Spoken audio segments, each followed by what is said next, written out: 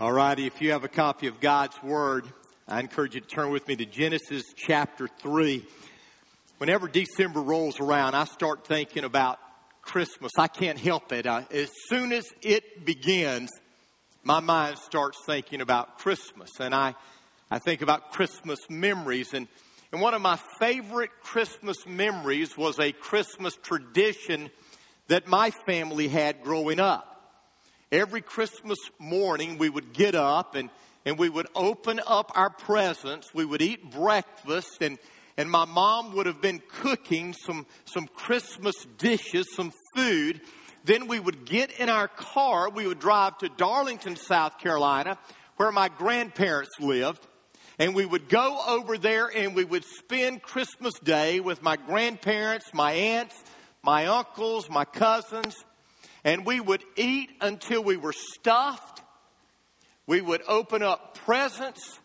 And then we would play until we were exhausted. Those were some great memories. Now, there are some people that think that's what Christmas is all about. Christmas is all about the fun. Christmas is all about the food. Christmas is all about the fellowship. And of course, Christmas is all about the presents. But I want you to know that Christmas is much more than that. The Bible tells us from start to finish that Christmas is about good news.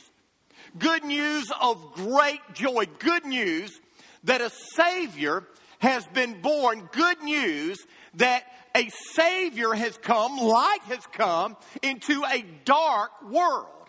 And what I want us to do for the next month, for the next 4 weeks, is I want us to focus on this good news. But I want us to do it in somewhat of an unconventional way. Instead of focusing on the Christmas stories that we normally focus on, that we read about in the Gospel of Matthew, that we read about in the Gospel of Luke, what I want us to do is look at the Christmas stories that we discover in the Old Testament. And the very first Christmas story that we discover is in the very first book of the Bible, the 3rd chapter of the Bible. You see, Christmas didn't originate on a dark night in a stable in Bethlehem. Christmas originated in the mind of God. And we read about Christmas from the very beginning of God's Word. Now, as we look at Genesis chapter 3, we discover that the story of Christmas is not only a story of good news, it's a story that invades bad news. And as we read Genesis chapter 3, we really read the worst news of all. It's the mother of all bad news because it tells us about the fall of man. And so this morning, what I want us to do is discover why we have Christmas in the first place. Because I believe that is one of the questions that we need to answer to our world today. And as we answer these questions and as we walk through this chapter, there are 3 things that I want us to see. Here's truth number 1. I want us to discover the reason for all the problems that we have in our world. Now I think we would all agree, as we look around the world, as we look around our nation, as we look around our city, we discover that we have problems. We watch the news and we see mass killings. We see terrorist attacks.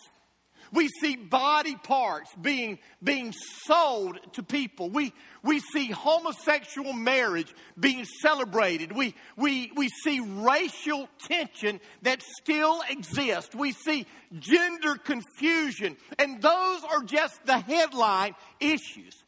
With our access to 24/7 news, we have become more aware than ever that our world is broken, that something is wrong in our world. Practically everyone, regardless of our spiritual upbringing, regardless of our religious beliefs, regardless of whether we have any beliefs at all. Practically everyone believes that our world is broken, that something is wrong.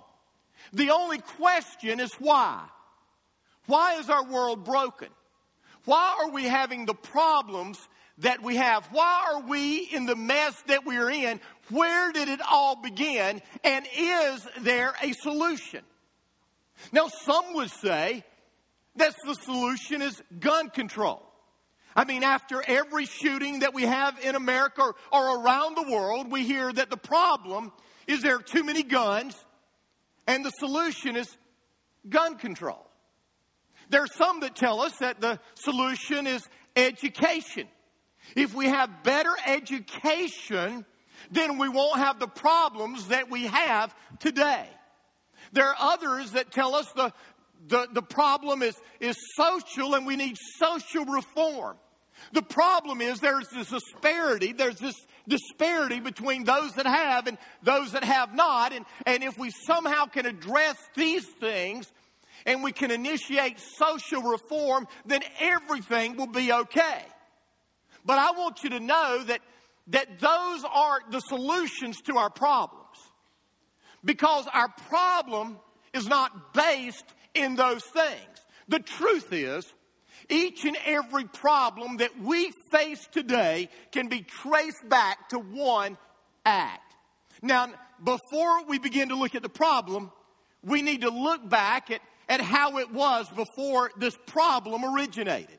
And we discover this in Genesis chapter 1 and 2. We discover that God created a perfect world. After God created each and everything, God said, "It is good." And then God created man in his very own image, in his very own likeness. And God said, "It is very good." And God placed this man in this beautiful paradise.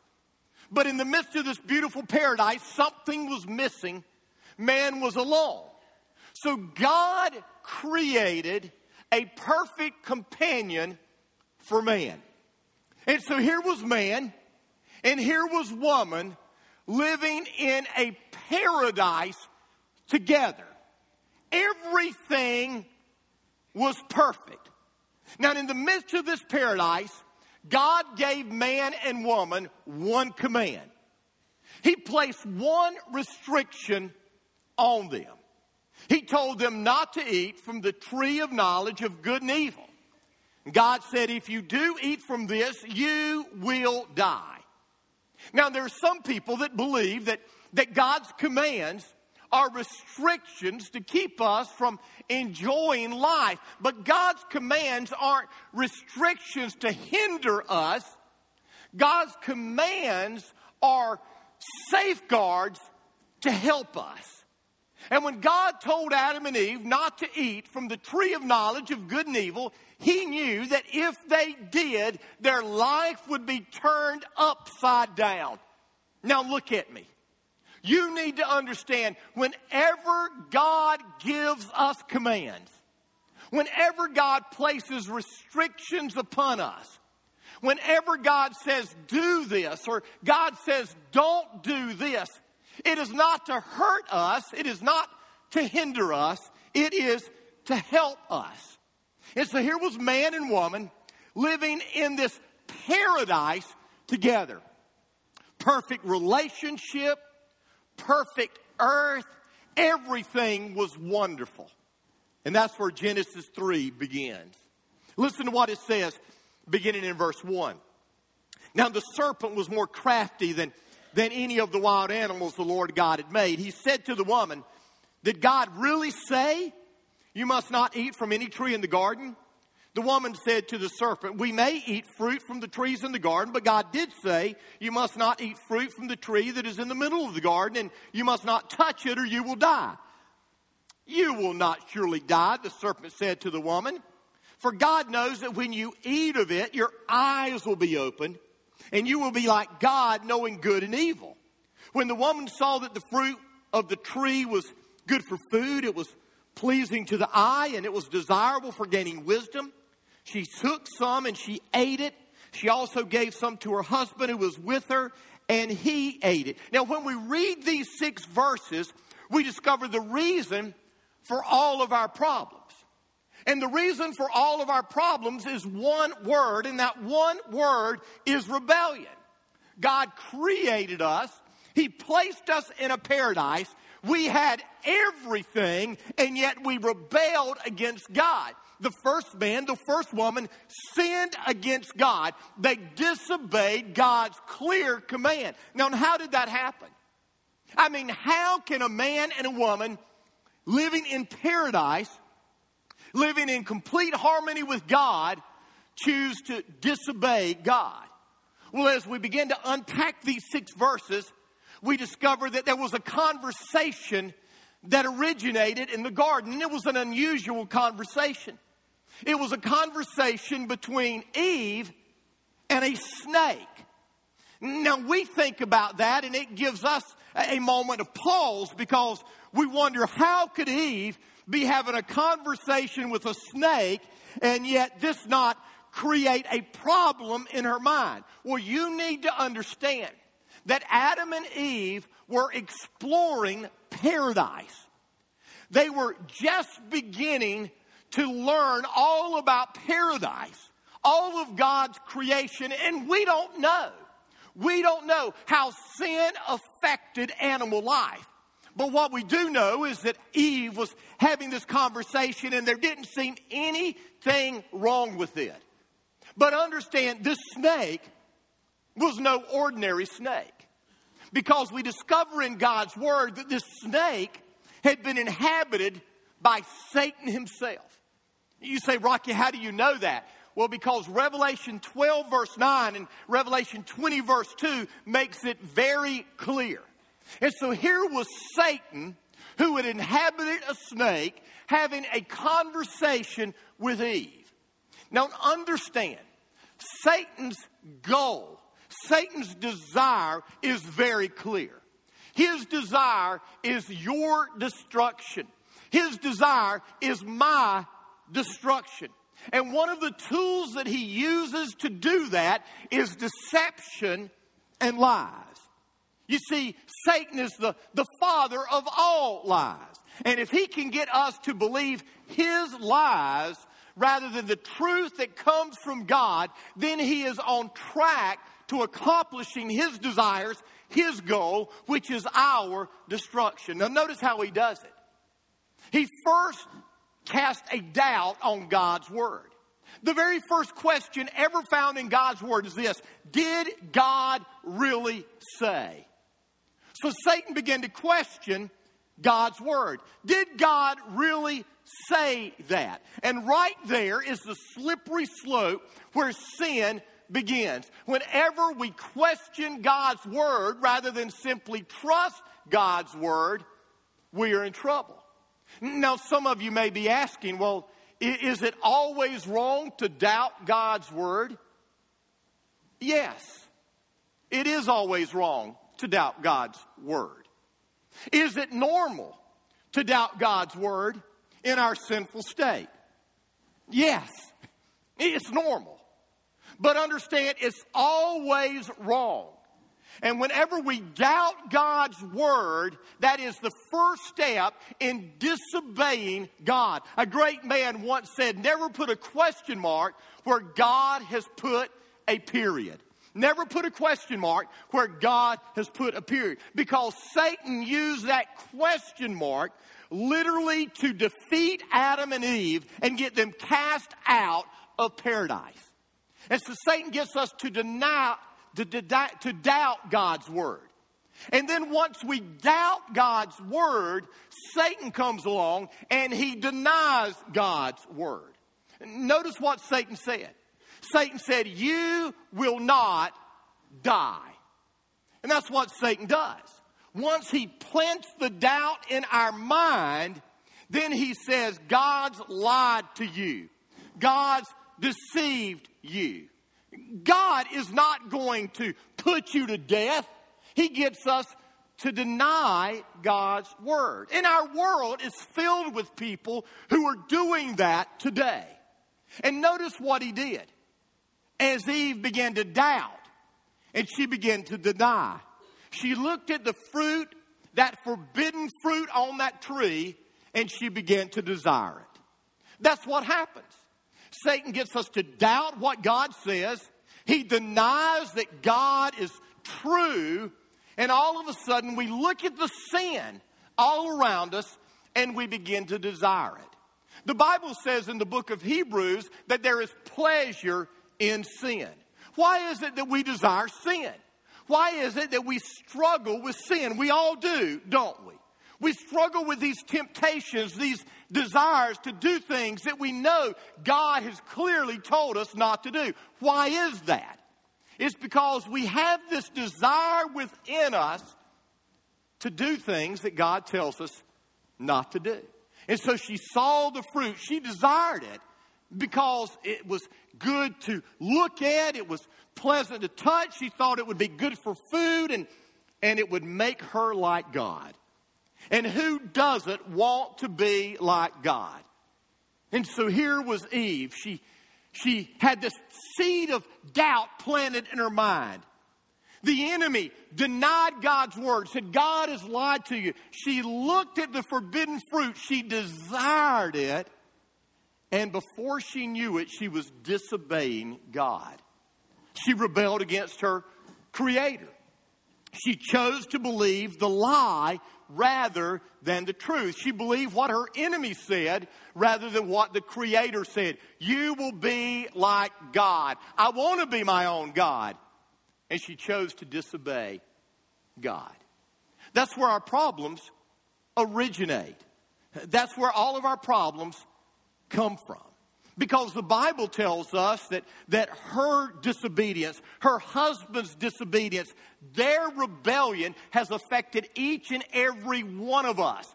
Because the stain of sin, the birth defect of sin that was planted in them has been passed down to each and every one of us. And because of that, we're born, we begin to grow up, we enter into those terrible twos and we have temper tantrums and we begin to get selfish. And before we know it, we are rebelling against our Creator. Each and every one of us does. And that rebellion manifests itself in different ways. For some of us, it may never rebel itself in hatred that will cause us to go into a Planned Parenthood building and kill people. It may never cause us to become terrorists. It may never cause us to embrace a lifestyle that is considered sin. And yet, did you know that the overwhelming majority of people that call themselves Christians today are involved in premarital sex? Even though the Bible says it's clearly wrong. Did you know that the greed that the Bible speaks against has invaded even the church to the point that you and I must constantly, continuously fight against the desire to have more and more and more, even though God's Word says that money is a root of all kinds of evil? You see, the problem of sin has affected each and every one of us. And the reason that our world is in such dire trouble today is because of this one act of rebellion that has been handed down, passed down to each and every one of us. Now, what is the result of that rebellion? Well, look at verse 7 and following. And I want to read this passage through to the end. Listen to what it says. Then the eyes of both of them were opened. They realized they were naked. So they sewed fig leaves together. They made coverings for themselves. Then the man and his wife heard the sound of the Lord God as he was walking in the garden in the cool of the day.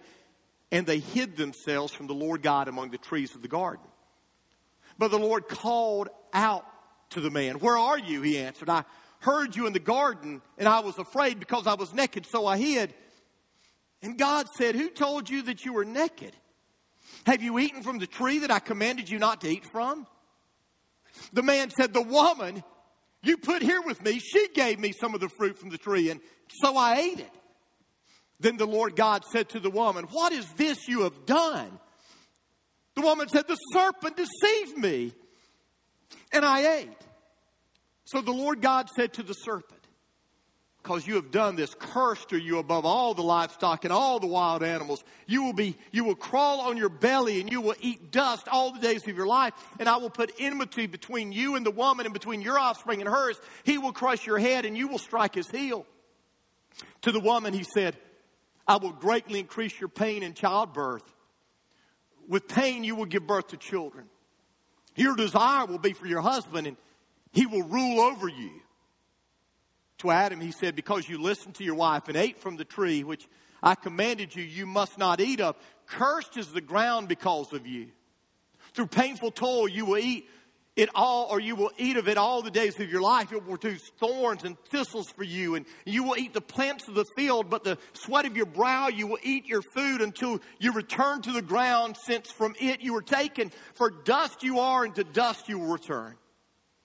Adam named his wife Eve, because she would become the mother of all the living. The Lord God made garments of skin for Adam and his wife and clothed them. And the Lord God said, this man has now become like one of us, knowing good and evil. He must not be allowed to reach out his hand and take also from the tree of life and eat and live forever. So the Lord God banished him from the Garden of Eden to work the ground which he had been taken from. As we continue to read this story, we discovered that this one act of rebellion affected every area of life. It affected every area from birth to death. It affected every part of our being, from the top of our head to the tip of our toes. I want you to notice how this one act of rebellion affected Adam and Eve. It affected them emotionally. For the first time, Adam and Eve experienced the sickness of shame. For the first time, they were touched by the finger of fear. For the first time, they were haunted by the ghost of guilt. Shame, guilt, fear. These things were not known before the rebellion. Before the rebellion, there was perfect peace. The Bible says that the man and the woman were both naked and there was no shame. There was complete transparency. They were totally exposed to one another, and yet there was no shame. There was no guilt. There was no fear. And they rebelled. And all of that changed emotionally. The emotions that we experience today of fear, of guilt, of shame, they are the result of that first rebellion. I want you to listen. I want you to hear me. You see, all of our depression, all of our anguish, all of our despair is the result of our sin. It affected them emotionally. It affected them relationally. Instead of loving one another and caring for one another, they started blaming one another. The man said, well, the woman you gave me, she's the one who did this.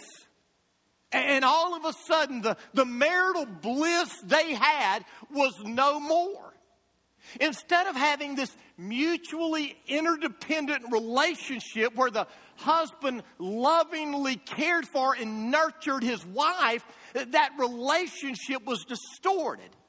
God said that because of this rebellion, the woman will try to control the man, and the man will try to control the woman. Listen to me very carefully. Our marriage problems begin right here. The issue in your marriage is not your spouse alone.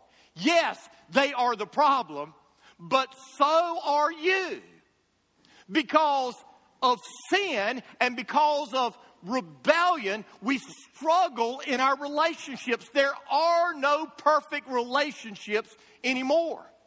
And so if you ever hear someone who says, well, our relationship is perfect, they're a liar. Because there are no perfect relationships. Sin affected their relationship. It affected them vocationally. The Bible says that because of this one act of rebellion, their work would be hard. Don't miss this. The Bible never says that work is the result of sin. What the Bible says is that work will be difficult because of sin. Before rebellion, God gave Adam a job.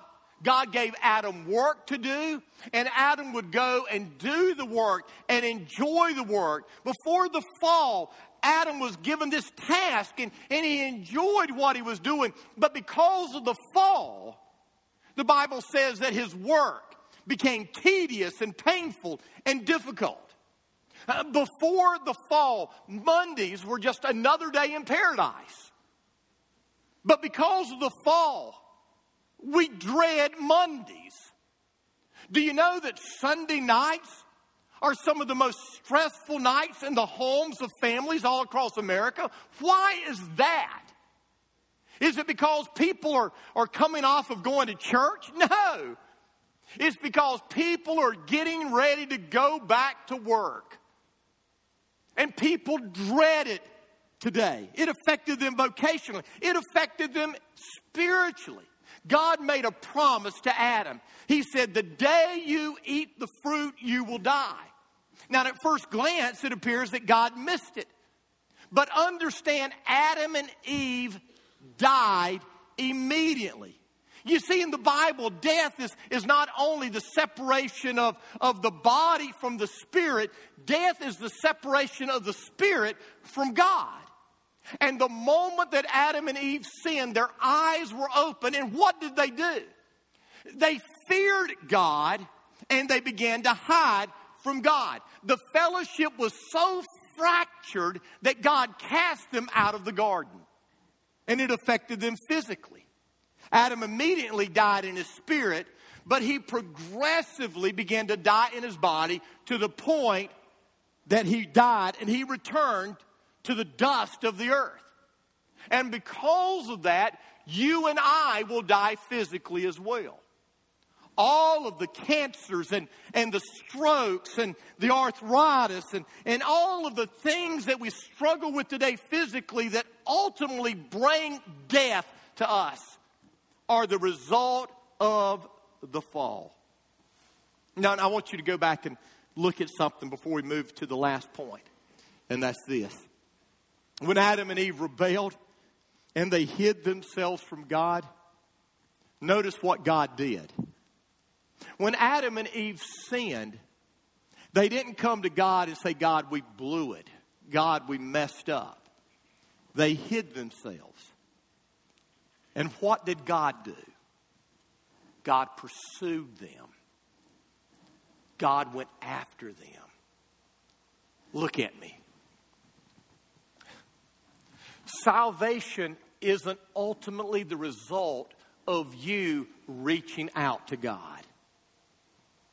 Salvation is ultimately the result of God reaching out for you.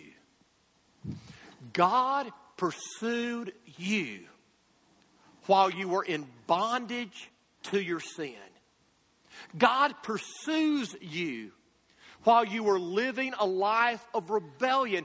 God doesn't look at you and say, straighten up, live right, follow my laws, do what I say, and then I will love you.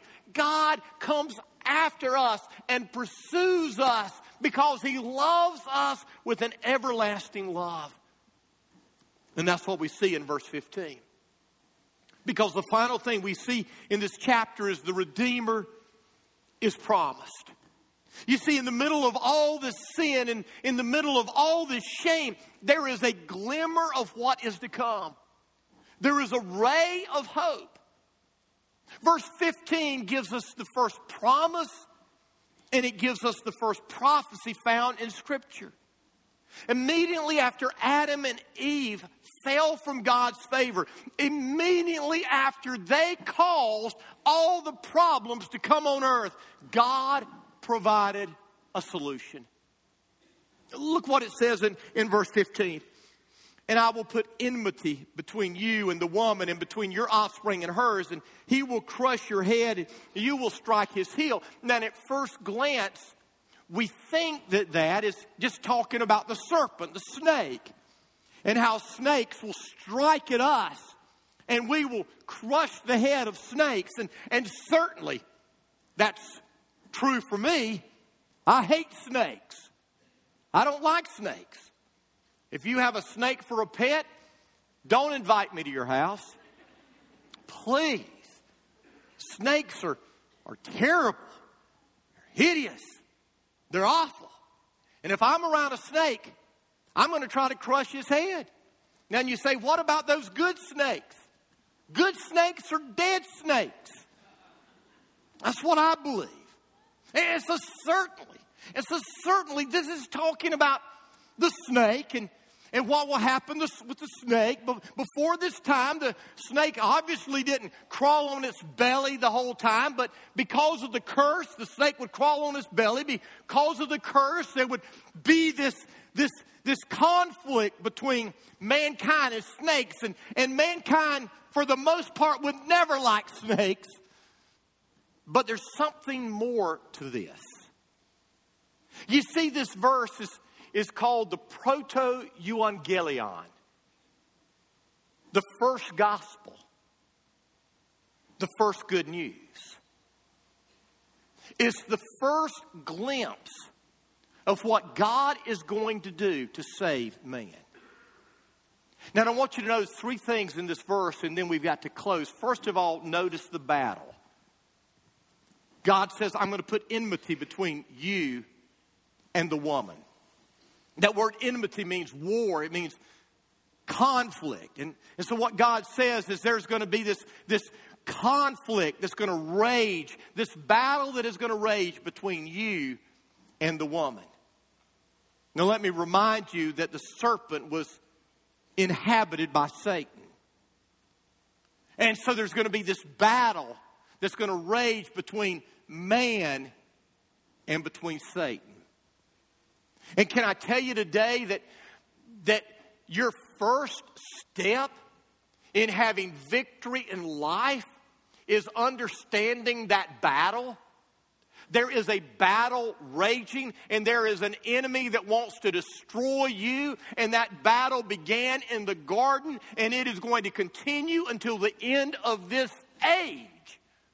And so there's this battle raging. We have an eternal enemy that is seeking to destroy us. And so he says, first of all, there's this battle between the woman and the serpent. But then he says there is also a battle between the woman's offspring and the serpent's offspring. Now, what is that talking about? Well, that takes us all the way to the end of human history. When the Bible tells us that Satan is going to inhabit a human being, and we are going to call him the Antichrist. And there is going to be this battle that is raged between Jesus and the Antichrist. And so there's this battle. And then we're told about this mysterious birth.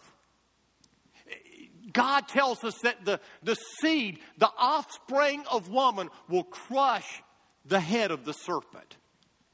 Now, this word seed, offspring, is found 300 times in Scripture. Every other time, it refers to a man, a male, the seed of a man. Why is that? Because biologically, it is the man who provides the seed. The woman provides the egg. But God tells us that there is going to be a child that is born who is the seed of woman. In other words, It's going to be a birth that is unlike any other birth because there is not going to be a seed from man. And the child that is born from this unusual birth is going to crush the head of the serpent. Now we're told about this in Isaiah chapter 7 verse 14. It says, therefore, the Lord himself will give you a sign. Behold, a virgin will conceive, will bear a son, and you will call his name Emmanuel, God with us. And so here in this third chapter of the Bible, the first book of the Bible, we are told that God is going to provide a unique child. A child that is unlike any other child. A child that is born without an earthly father. And this child is going to be Emmanuel. This child is going to be God with us. And when we get to the New Testament and we read the Gospels of Matthew and Luke, we discover that this child is none other than Jesus, the seed of woman. And so we see this battle that is raging. We see this mysterious birth, and then we see this victory. Notice what it says. It says that the serpent will bite his heel, will bruise his heel, but he will crush his head. Now, when did the serpent bite the heel of the offspring of woman? Well, that happened on the cross, didn't it? You say, Rocky, how do you know that? Listen to what it says in Isaiah 53:5. He was pierced for our transgressions. He was bruised for our iniquities. The same word here is the word used in Genesis 3. I imagine when Jesus was on that cross, hanging there, he was thinking of that because here was Satan. He thought he had given Jesus the death blow. He had won the battle. But he had only bruised the heel of Jesus. Because 3 days later, Jesus came out of that tomb defeating death and defeating sin. But that's not the end of the story. Because you see, that's when the victory was won. But the victory isn't going to be realized until Jesus comes back. And he crushes the head of our enemy. And he is thrown into the lake of fire forever. You see, Christmas is all about the solution to our problem. Christmas is all about our rebellion and how our rebellion separated us from God and affected every area of our life. Why was Jesus born in the dark of night? Because the world is in darkness. And yet that Savior that is born is the one who brings good news of great joy. A Savior has been born. He is Christ the Lord. And so what do we need to do? Well, two things. First of all, we need to admit our problem. Not the problem of long ago. You see, it's easy for us to admit that Adam and Eve blew it. We don't even need to admit the problem in the world around us. All we need to do is watch the news to realize that our world has problems. We need to admit our problem. We need to admit that we are part of the problem, that we are sinners. We need a Savior. And until you come to that point in your life where you are broken by your sin and rebellion, until you come to that point in your life where you acknowledge that I have rebelled against my God, my Creator, you can never experience salvation. That's the first step. But then the second step is accept God's solution. Jesus.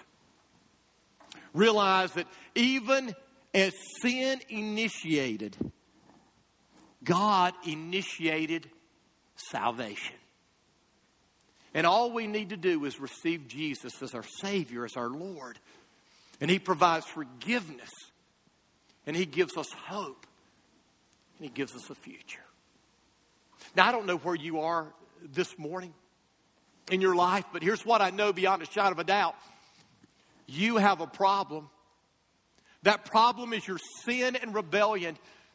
And all your efforts will never solve your problem. That's why God sent His Son, the seed, the offspring of woman, to be our Savior, to crush the head of our enemy. And if you'll just simply receive Jesus and invite Him into your heart and life, I'm here to tell you that He will change your life from the inside out. He will forgive you of your every sin. He will give you a brand new start. And He will give you a home with Him for all eternity. And everything that was lost because of our ancestors, we can have restored because of our Savior. So where are you? Have you acknowledged your problem? Have you accepted Jesus as your Savior? I want you to bow your head with me. With your head bowed, with your eyes closed.